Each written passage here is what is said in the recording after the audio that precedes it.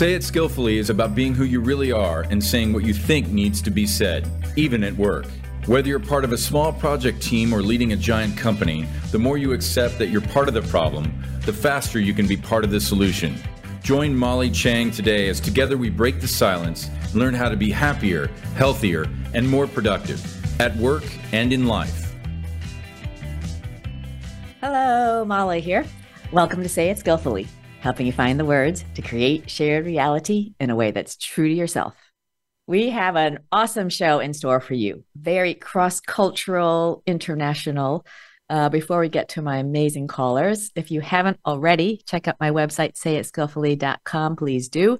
We have a mailing list and getting some great reviews on tips in my short newsletter. And I encourage you to take advantage of my free mini course and get a head start on how you can speak up positively and productively in any situation.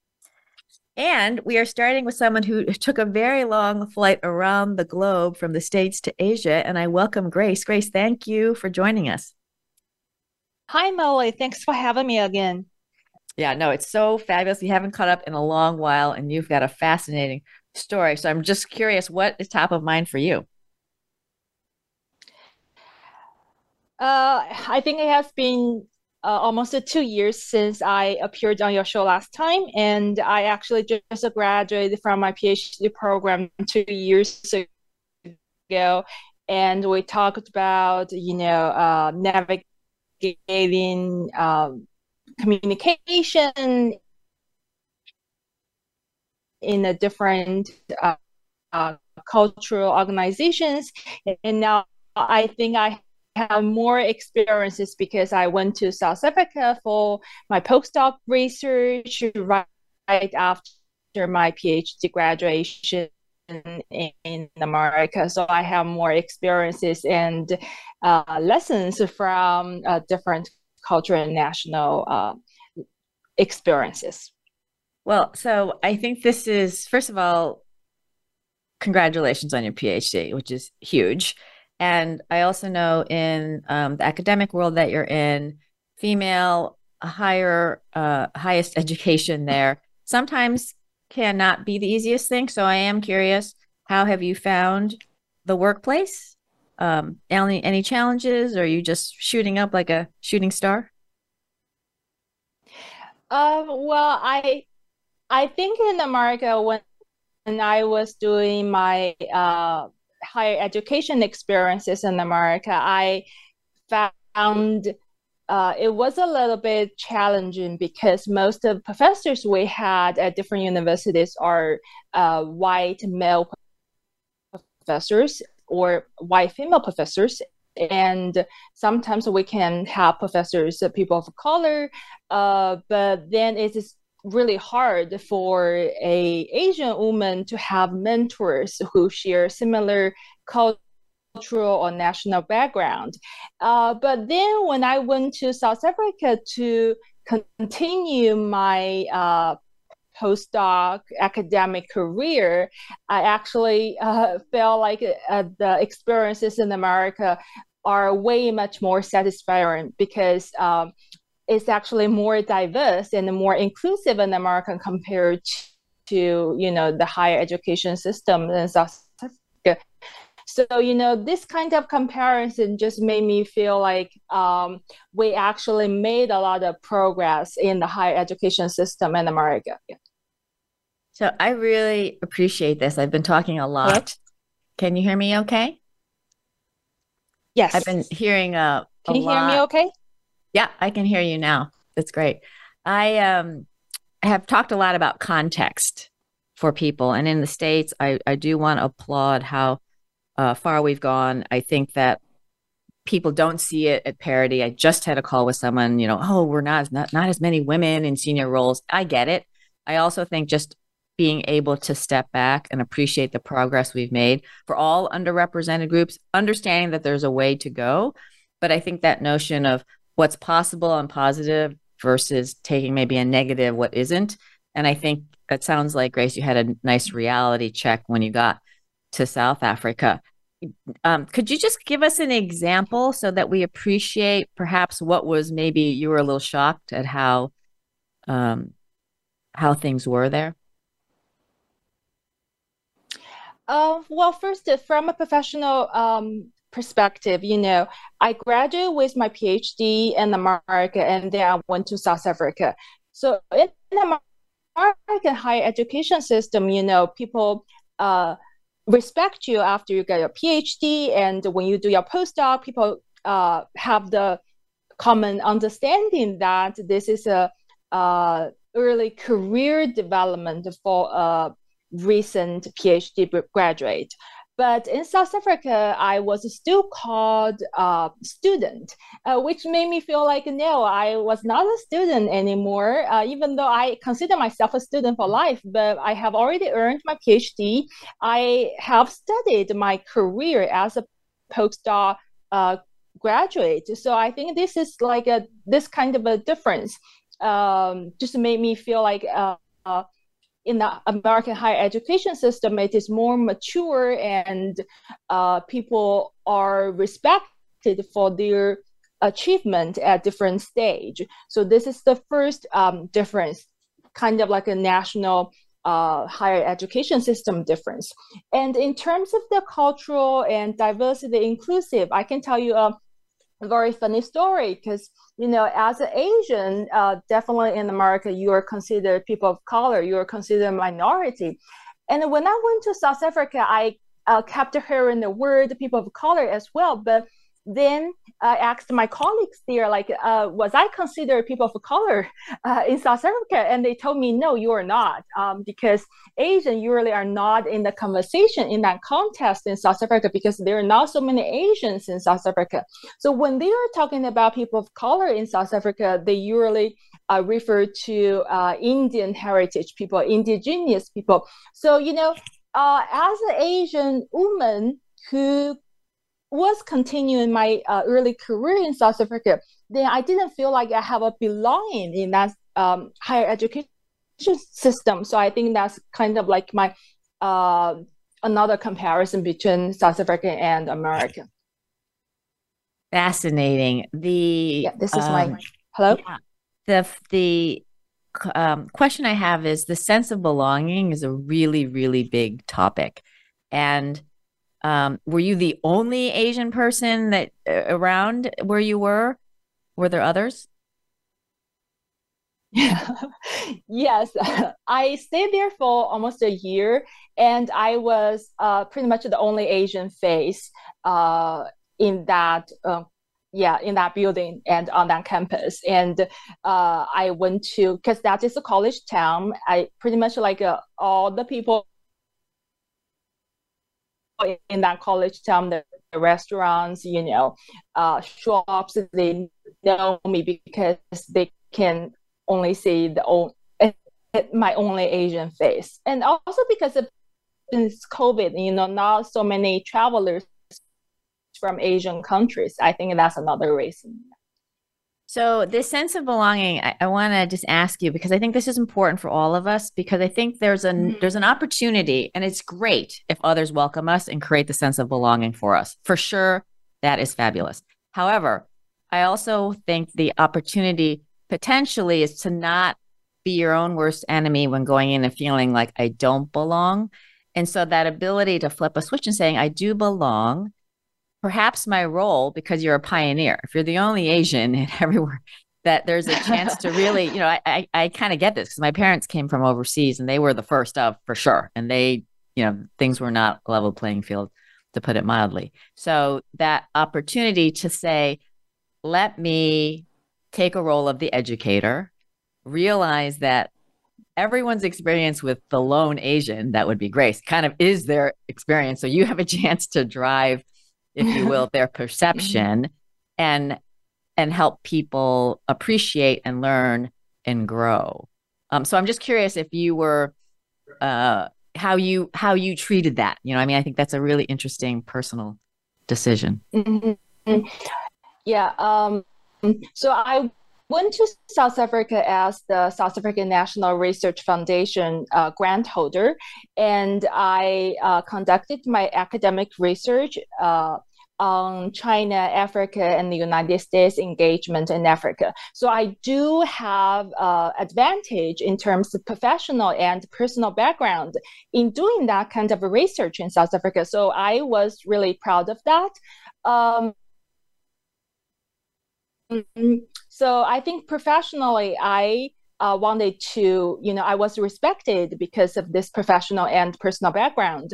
But in terms of the sense of belonging, I think this research is unique, and also many people were involved in that research with this kind of unique background. So when you were trying to engage with people on some certain topics, I feel like it's hard to find people who can engage with you completely in South Africa. So that is probably like there's a lack of academic belonging there.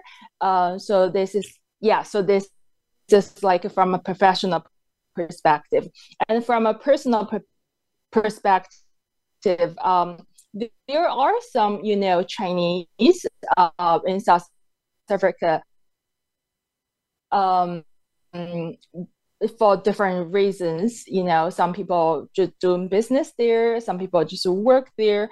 But because I went to South Africa from America, so I feel like I was not completely like them. So this created a different dynamic for myself. Yeah. So on one hand, I can engage with both, Americans in South Africa, or, Europeans in South Africa, or Chinese. But on the other hand, you feel like, oh, yeah, I can engage with a lot of people because I have this diverse international background, but it's really hard to find a specific group. Yeah, this is a really interesting topic about how we see ourselves. So, this is an ongoing journey. I guess this idea of how we see ourselves, and I'll put this out. How do you see yourself? I mean, when you describe yourself ethnically, how do you identify? Well, when I was in South Africa, I identified because of the political or geopolitical issue on the international stage. I think a lot of South Africans, they were curious and they always asked me how would you identify yourself? Like you're Chinese, or you think America is your home? And I would always answer that I think China is my birth mother and America is my second stepmother. And I always want my stepmother and my birth mother to get along well with each other. So when I give them this kind of answer, and I think the local people in South Africa, they kind of have my identity. Yeah. So it's like I'm academic, I'm a scholar. I don't want this kind of personal background to influence my academic work in a professional way. But if you want to ask my self-identification, I think that is how I identify myself. Yeah, and it's just no right or wrong. I hope this answers your question. Yeah. Yeah, no, I just there's no right or wrong. I think it's a great thing for all of us to think about. How do we think of ourselves? There's roles, there's all sorts of ways, and I think that, there's no right or wrong, but I do encourage folks to appreciate that when we're speaking, when we're interacting, it's a reflection of you. And oftentimes people I've heard, I can't believe so-and-so thinks such and such of me. And that's generally because we somehow telegraph that unconsciously. So I think it is a chance just to consider, right? And not to, I also think it's, we want others to be open of us. And I think we have to be open of our own many facets, for how we might move through space. So hopefully that broadens it. As you're moving forward, Grace, just to wrap it up here, what is your biggest, what is your biggest opportunity going forward? I think I just want to add on what I just answered you, because I didn't think of myself want to pursue a diplomatic role, or, as an academic scholar, I want to pursue a diplomatic role. But my experience in South Africa, especially from the questions about China, America, it just triggered myself that, I wanted to play a diplomatic role, on the international stage. So this is kind of like a career thinking because of my experience in South Africa. And I also want to share a story with you, because I went to some restaurant in South Africa, and sometimes some waitresses, actually one waitress asked me, where are you from? I think you're from America. And I asked him, like, how did you know I'm from America?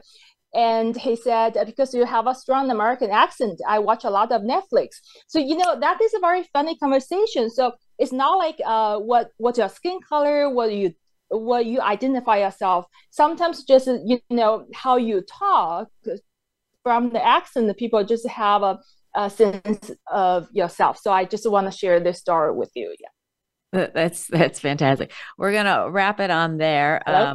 We're going to come back, Grace. So I want to thank you for sharing generously and your courage to navigate different cultures. We're going to open it up at the end, so we'll come back to you in a bit. And right now, I'm super excited because we're hopping over to Natalie, my friend from mighty Malta, now in Qatar. Natalie, how are you? I'm fine, thanks. Thanks for having me on again. It's been a while. Yeah, it's been great. And you, my friend, have been all over. So I'm really curious what's top of mind for you. Well, like Grace, I took a bit of a career break, really, because I'm an educator. So I used to teach for the last 18 years. And then when I moved back to Malta from Dubai, we left Dubai to go back to Malta. And I did my master's in strategy leadership and change management. So I always, as an educator, I'm always also thinking of lifelong learning as well. I don't think we ever stop learning. And because my life has always been about change, I thought actually studying change management and a more behavioral science approach, I don't know, it gave me a better perspective. Anyway, I went back to Qatar, and I'm just applying how you have to change on your own. Like your life is going to change all the time, and you always have to adapt and find strategies to adapt. And that's basically where I'm coming from, even career change, which is what I have now. So. Okay. So I love that you've embraced change, and not many people embrace it so much as to study it and get a master's degree in it. So kudos to you, my friend. I've always been in awe of you. So talk to listeners. Maybe you can just reflect a bit. What might have been hard about change for you, Natalie? And as you've had more experience and matured, how has it been helpful for you to better embrace and navigate change? So I think that's something really many, many folks have as an opportunity. Well, change, I think if it's planned change, it's much easier to deal with because you're in control all the time. But life doesn't work that way. You get a lot of unexpected or forced change. So I've traveled the world because of my husband's position. So I followed his career, and I always adapted my career according to what fit in. So I know that's not for everybody, but that's the role I chose to take. So I always feel like, I think by nature, I'm more of a support system, and I like to help people. So even when I do get into philanthropy, I like to help. Anyway, so I think when it's imposed change, you kind of have to step back and find what is in your control. Because even when it's an imposed change, there's steps you can do to adjust. And you have to find that even though there's change, you will always find something familiar in the change and kind of latch onto that and reflect on what worked and what didn't. So reflection is really, really important when navigating through change. Definitely are educated in that. Those are wise words, folks, to be able to handle that.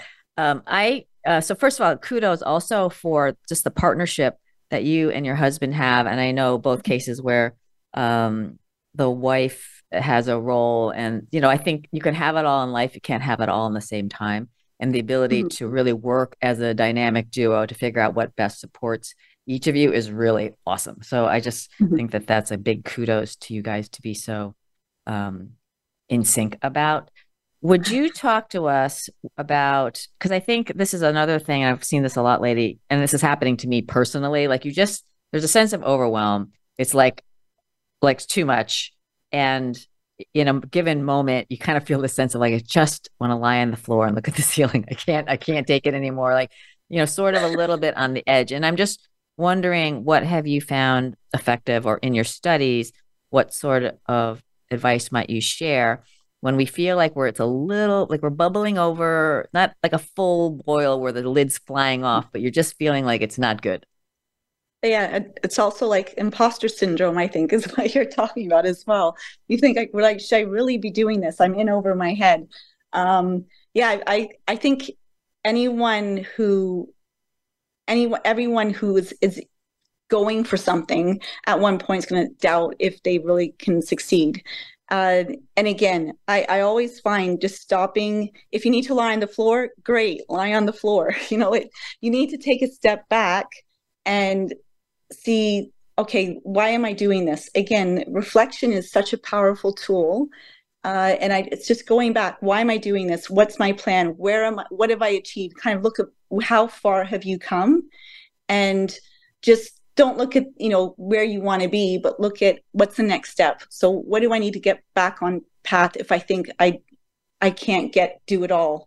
It might mean cutting back on things. So it might mean, at one point I was doing volunteer work. I was going to golf lessons. I was training for a half marathon, and I was doing some charitable work as well, like what do you call it? Climate change work and recycling and things like that, as well as a job and two, teenage boys at the time.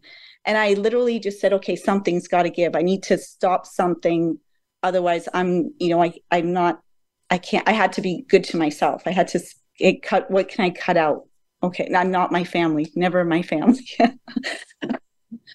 Well, that's an interesting thing as a mom, and the teenage boys, those are big years. So that is a very big internal conversation with oneself, because you say, and parents never want to cut the family.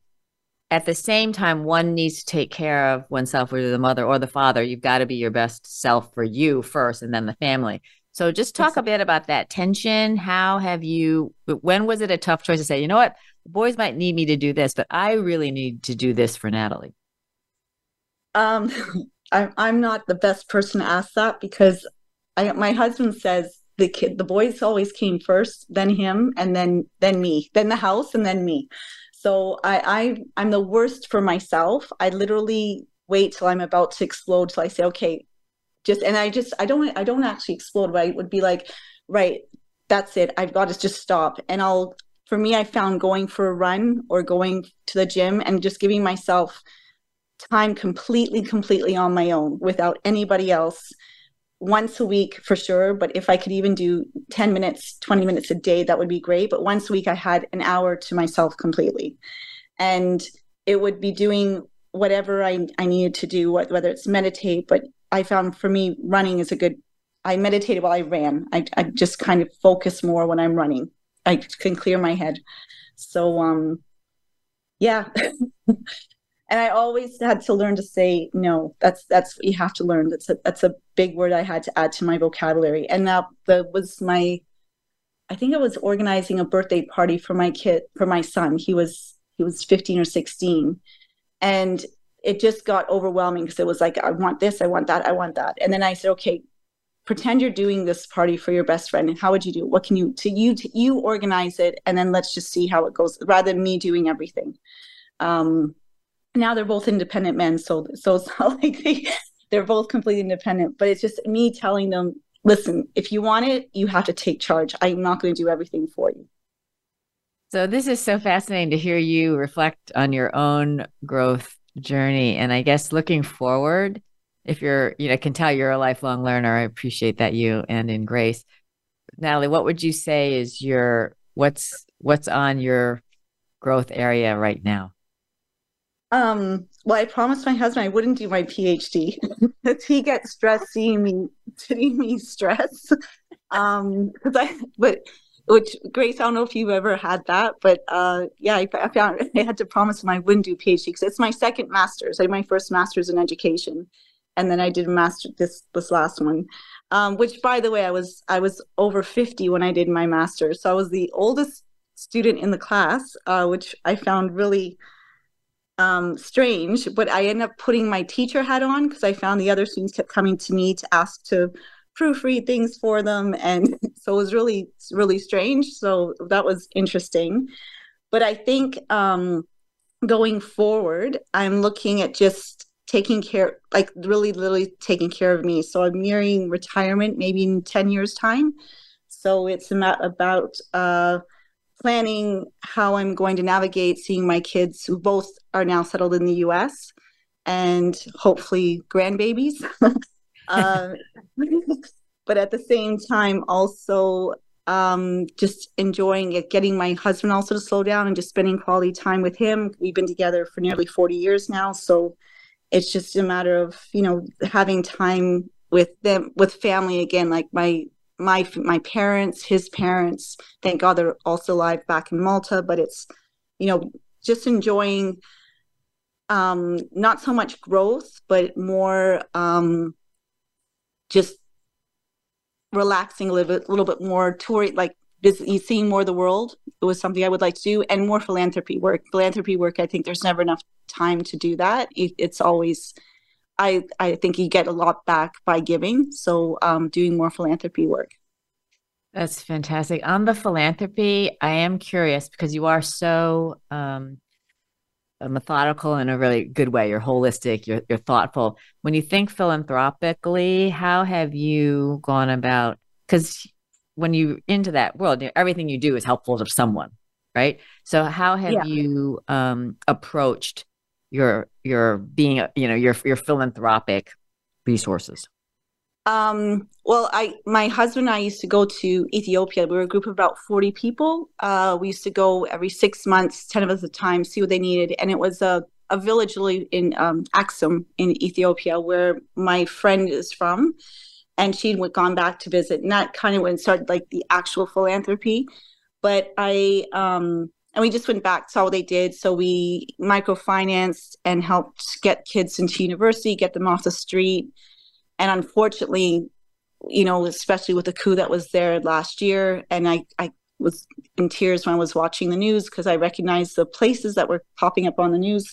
But anyway, like that would be like physical. But I think philanthropy for me also was instilling that in my children. And as an educator, I instilled that. I ran projects at schools where kids can do philanthropy. So for instance, my younger son went to Vietnam and did some build houses for people in Vietnam. My older son worked with special needs schools when he had the chance.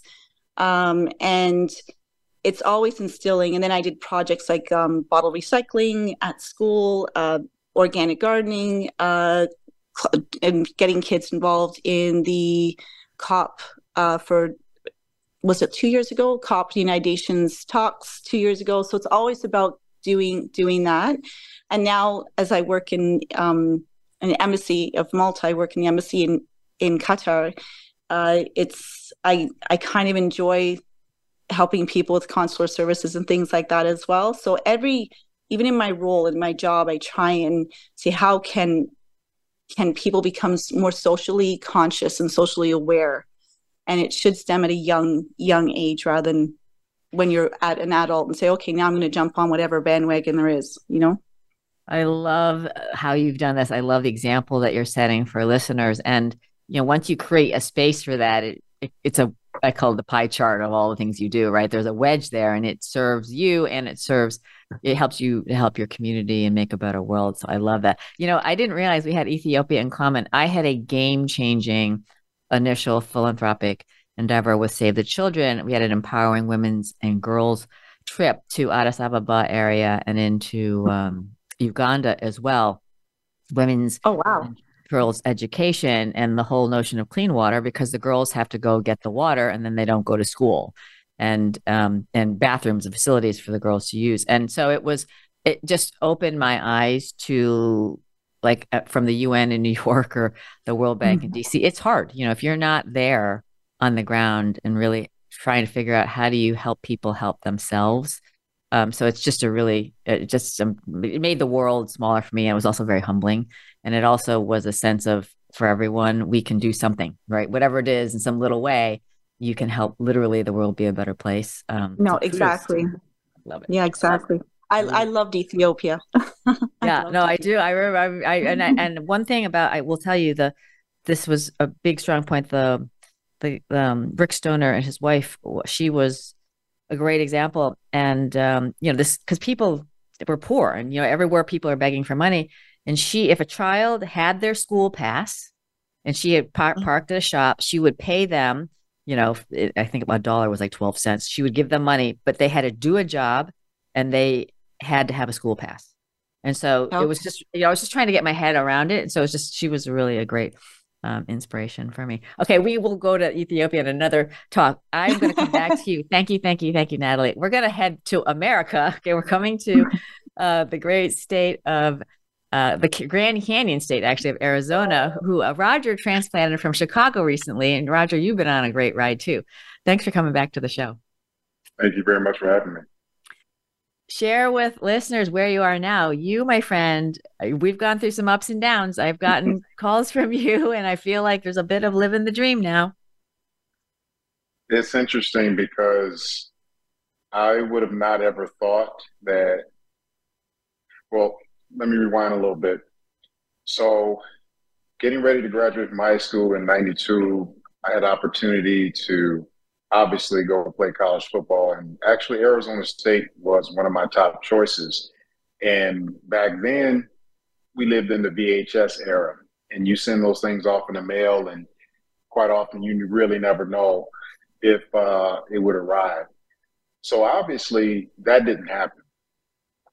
But of course, to kind of fast forward things, here it is 30 years later, I ended up where I wanted to be.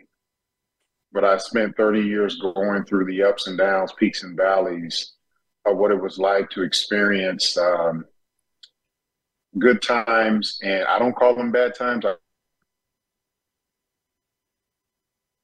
because I pretty much learned in those dark valley experiences is that my Lord and Savior, Jesus Christ, kept me in a position to just keep walking that place and space, even though I couldn't see along the way. But of course, I trusted in my faith to keep me going. And with that, my career, obviously with what I had thought I was going to do, actually put me in a place where my lifelong dream is starting to happen.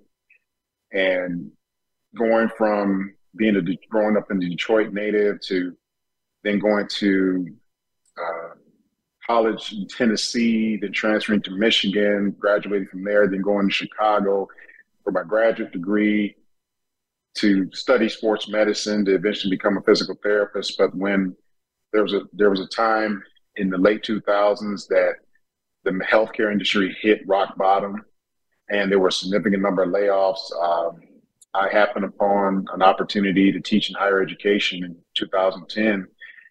Next thing you know, my career started to accelerate, as well as along the way had some bumps and bruises with my career.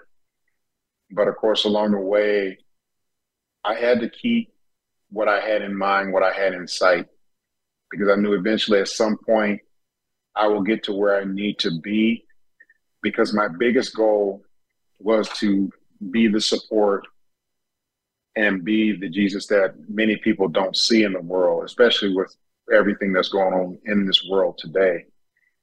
Because my purpose is to serve others to a capacity in which I find joy in that.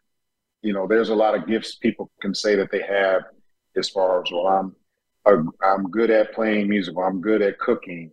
Well, for me, to be honest, and it's something that's probably not the most popular gift, but of course, I'm really gifted in serving, because there has to come with an amount of esteem and rapport that you appreciate mankind. You don't disregard anybody's humanity, and you look for the very best in every culture, ethnicity, and I believe, and that's what had got me to where I'm here today at a major university, which by chance the role that I'm in came all of a sudden. And what a journey it's been since relocating here by myself first, November of last year. Then my family came in January because we had to go through the process of selling our home, and I had to get my two sons who are in high school enrolled here. So that in itself altogether had been a journey. So that's where I am so appreciative of where I'm at and where I had to go through to get where I'm at today. Yeah, it's we've had you on. We've talked offline about some of the things that may have happened at work that were not super, and I give you tons of credit, Roger, for taking the high road. And that's not easy, folks. Sometimes you may have rightfully been wronged, and it's really hard to not want to, Right. take revenge and all sorts of other things that would feel great. And so, what we're talking about. I'm hats off to you on that. And I just want to call out something with each of you folks. There's this real sense of your own groundedness, as you mentioned. And we're always getting to know ourselves for who we really are, folks. That is a lifelong journey. But each of you, I've always been inspired. You just have a sense of yourself. And when you feel that, even though you're not sure exactly how that you're going to be okay, your ability to be able to serve others opens up, right? Because it's hard to serve others if we're really worried about our own self and trying to take care of ourselves, or worried about what's going to happen. And I really admire each of you for your ability to be able to lean into the service. And I will quote my absolute idol and mentor, who recently passed, Francis Hasselbein: to serve is to live. And to be able to live that life and when I say serve, ways big and small, but is really, I think, central to feeling happy and living meaningfully. And really, that's what I'd love people to have in their lives, right? Is to feel like there's a meaningful life, that love, you've been loved, and there's a sense of meaning for people.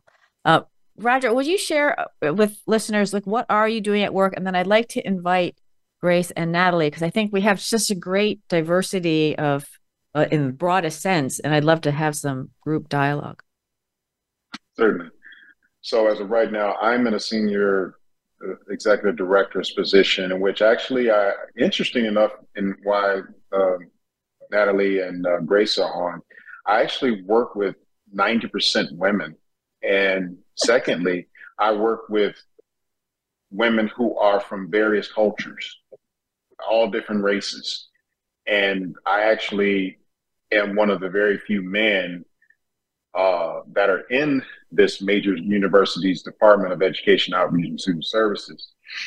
And they're mostly in levels of leadership, but of course I oversee a team of 9 women, to be exact. And I was quite interested in knowing, like, wow, I'm reporting to 2 that are of very different cultural backgrounds.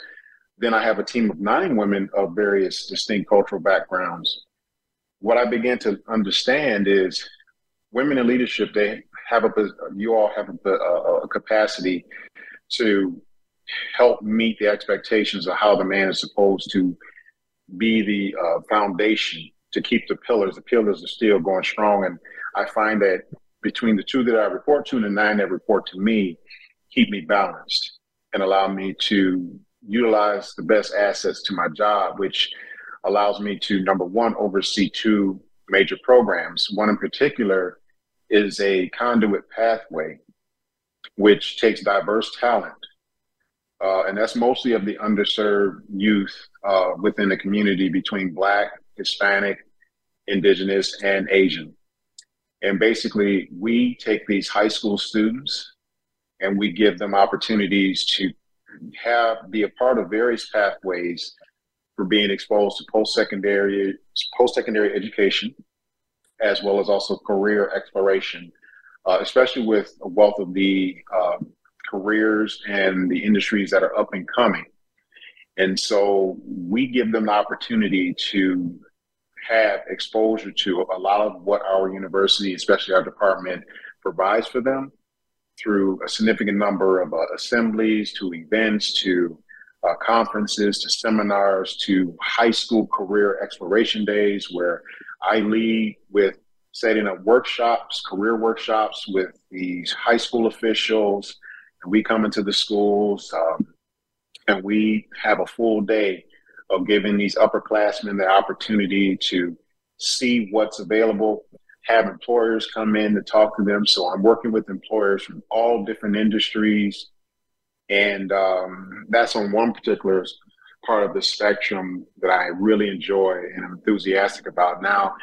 And I'm also given the autonomy to oversee a budget that, quite honestly, is very important to the university and has been given my responsibility to take care of it, which I never would have thought, seen in my wildest dreams, that it would happen this soon.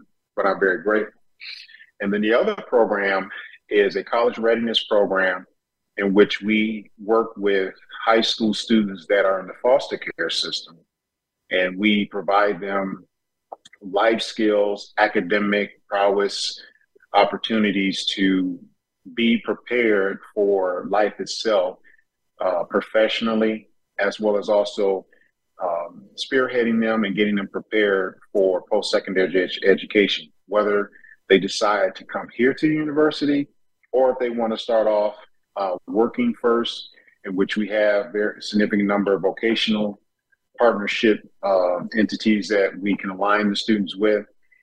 And the beautiful thing is creating an environment for them, a safe space, which whatever their life had been like and being moved around in various foster care systems, child welfare agencies, we created programs and opportunities for them to have that place to be here at the university, work with those college students that once were in the same program, but they continued on in the college program, which is giving them the opportunity to mentor the younger kids. So obviously my hats are many, a lot of moving pieces, but I can tell you that my ability to connect with people at the professional level, even sitting and having a break period with the president of the university, has been truly an awe-inspiring moment for me. But the biggest thing for me is why I'm passionate about what I do and why I go into those places and spaces where oftentimes the underserved, people of color, and youth are not seen. Is for me is most people look away when they see someone else's challenges or pain. Well, I'm not most people. And I'm one that will walk with them through it and help them see the brightness of where their future could be. And that's what I love doing. That's what I'm here to do today. And hopefully looking forward to more as time goes on. That is so fabulous. Before I open this up to all three of you, okay, so a dozen people and you're one guy, right? One Black guy and 11 women. Okay, so what? Yeah. What? Yeah. Okay, what? It may not be, but what was challenging or is challenging for you? What was challenging for me was relocating my family across from Midwest to the West Coast. Thankfully, my wife has a job that her career is remote, yet there's some opportunities that I'm looking for her here because this university is big and it's huge. And might be some other things there. So it took a little time for that adjustment itself. But my youngest son, who's 15, he struggled the most with the move because he was leaving his two athletic programs and his friends and everything, and he took it the hardest. But the purpose of why I took this opportunity, because the way that it was presented, it was the timing of it. But I saw the big picture for the opportunities that can open up for my two sons, because I already were working with high school coaches and people who have worked at the collegiate and professional level in sports. And even before they got here, a lot of people knew of my sons. So to make a long story short, the challenge was getting him to see that because of where we were, he wasn't getting the opportunities that he is getting now. Because number one, we were in a predominantly white community, but of course that didn't take away from any person's athletic ability. But we knew the community did not strive to make sure athletes and those who, once they graduate from high school, had something to fall back on. And I knew from this perspective, I said, I want to give my children a chance. And this is a big sacrifice I'm taking to take them across country. But I knew the timing of it was right. Nice. And so now he's in a position now where he's able to thrive. He's playing football and basketball. The coaches are overwhelmed and overjoyed by his professional skill set at such a young age. And he's getting the looks. He's moving quickly. And then my oldest son is already breaking into the field of software engineering and engineering programs. And he's going to be a senior this year in high school. But the university here, people are already helping me work with him to get him prepared for his career and going into college. So nice. That was the biggest challenge. And nice. When I had to show them the big picture, they saw the opportunity to come out together. Great. Listen, I'm going to go open it up, and I'd love to hear from Natalie and from Grace on the topic you all raised and this ability to really help folks who don't have the example, don't have the resources, don't have the network. I'm going to ask maybe what seems like not the obvious question. It can look like a win-lose. We're helping the underrepresented. We're not helping the dominant group. I'd love to hear your thoughts on how do we help when we're creating opportunity for those who haven't had it. How do we help everyone see that as serving the whole, that it's not a win-lose, that in fact we're better and we're stronger when everyone has a chance to be at the table. So maybe Natalie, put you on the spot. Thoughts on that? I'm going to refer back to Ethiopia, but when my son went to Vietnam and when I went to Ethiopia, when the skills that he learned and the skills that I learned, even though I was an adult, when you actually can see what other people have, and you have that empathetic side, you develop your empathy, and not everyone gets the opportunity in life to develop empathy. So I think doing some kind of philanthropy work is a real opportunity.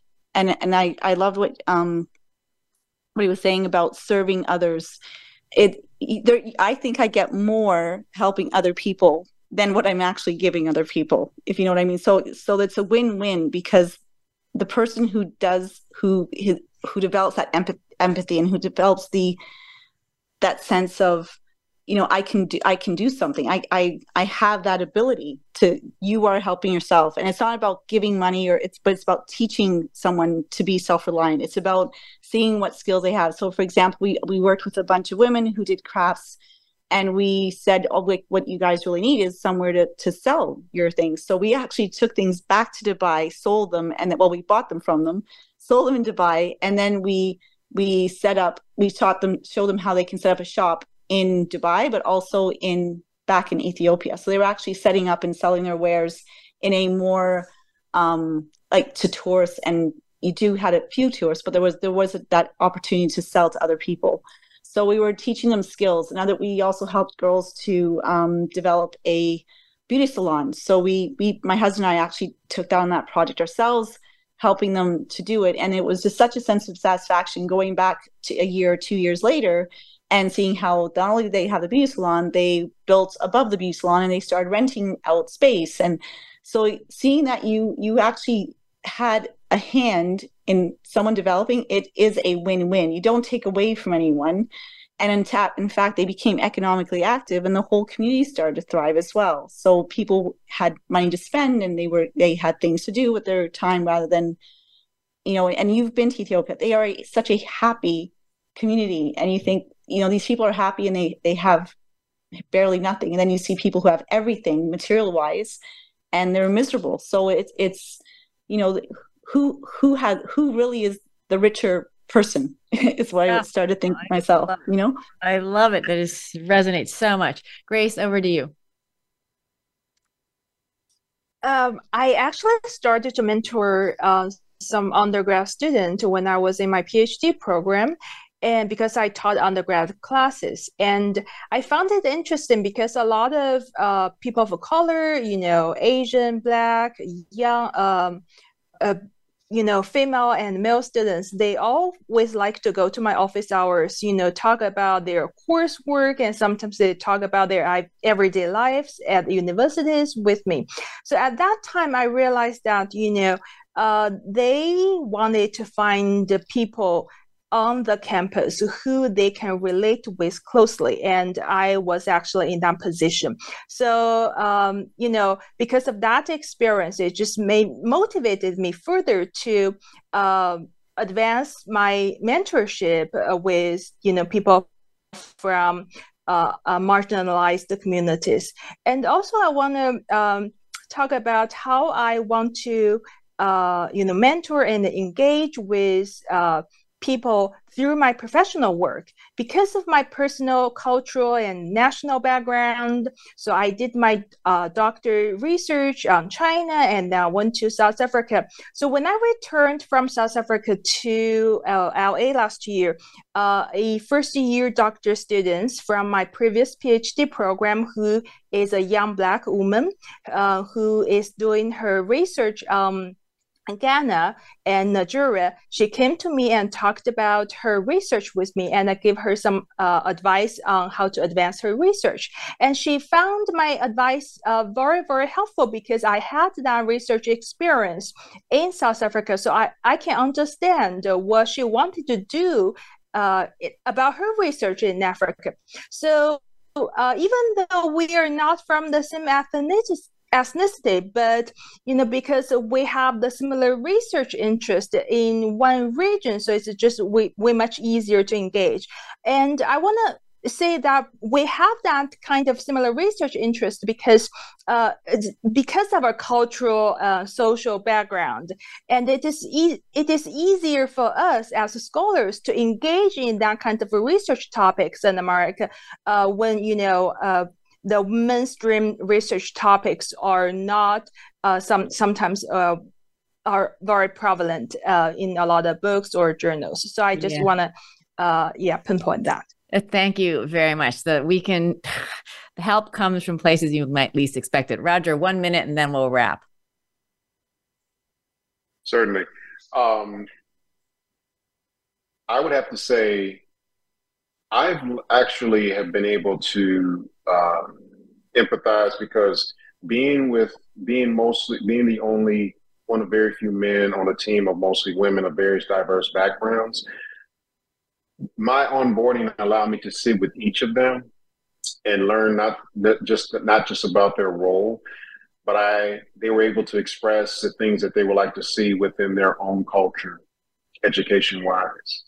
So it allowed me to plan accordingly how I can address the issues that are the matters of the heart, and to how I can reach each of these communities, and then express to seeking what employers are looking for in these up and coming young minds, because reaching back to the high schools, employers see the benefit of creating an opportunity for them to get these internships as they move into college, and they can work part-time doing their internships, getting the training, exposure.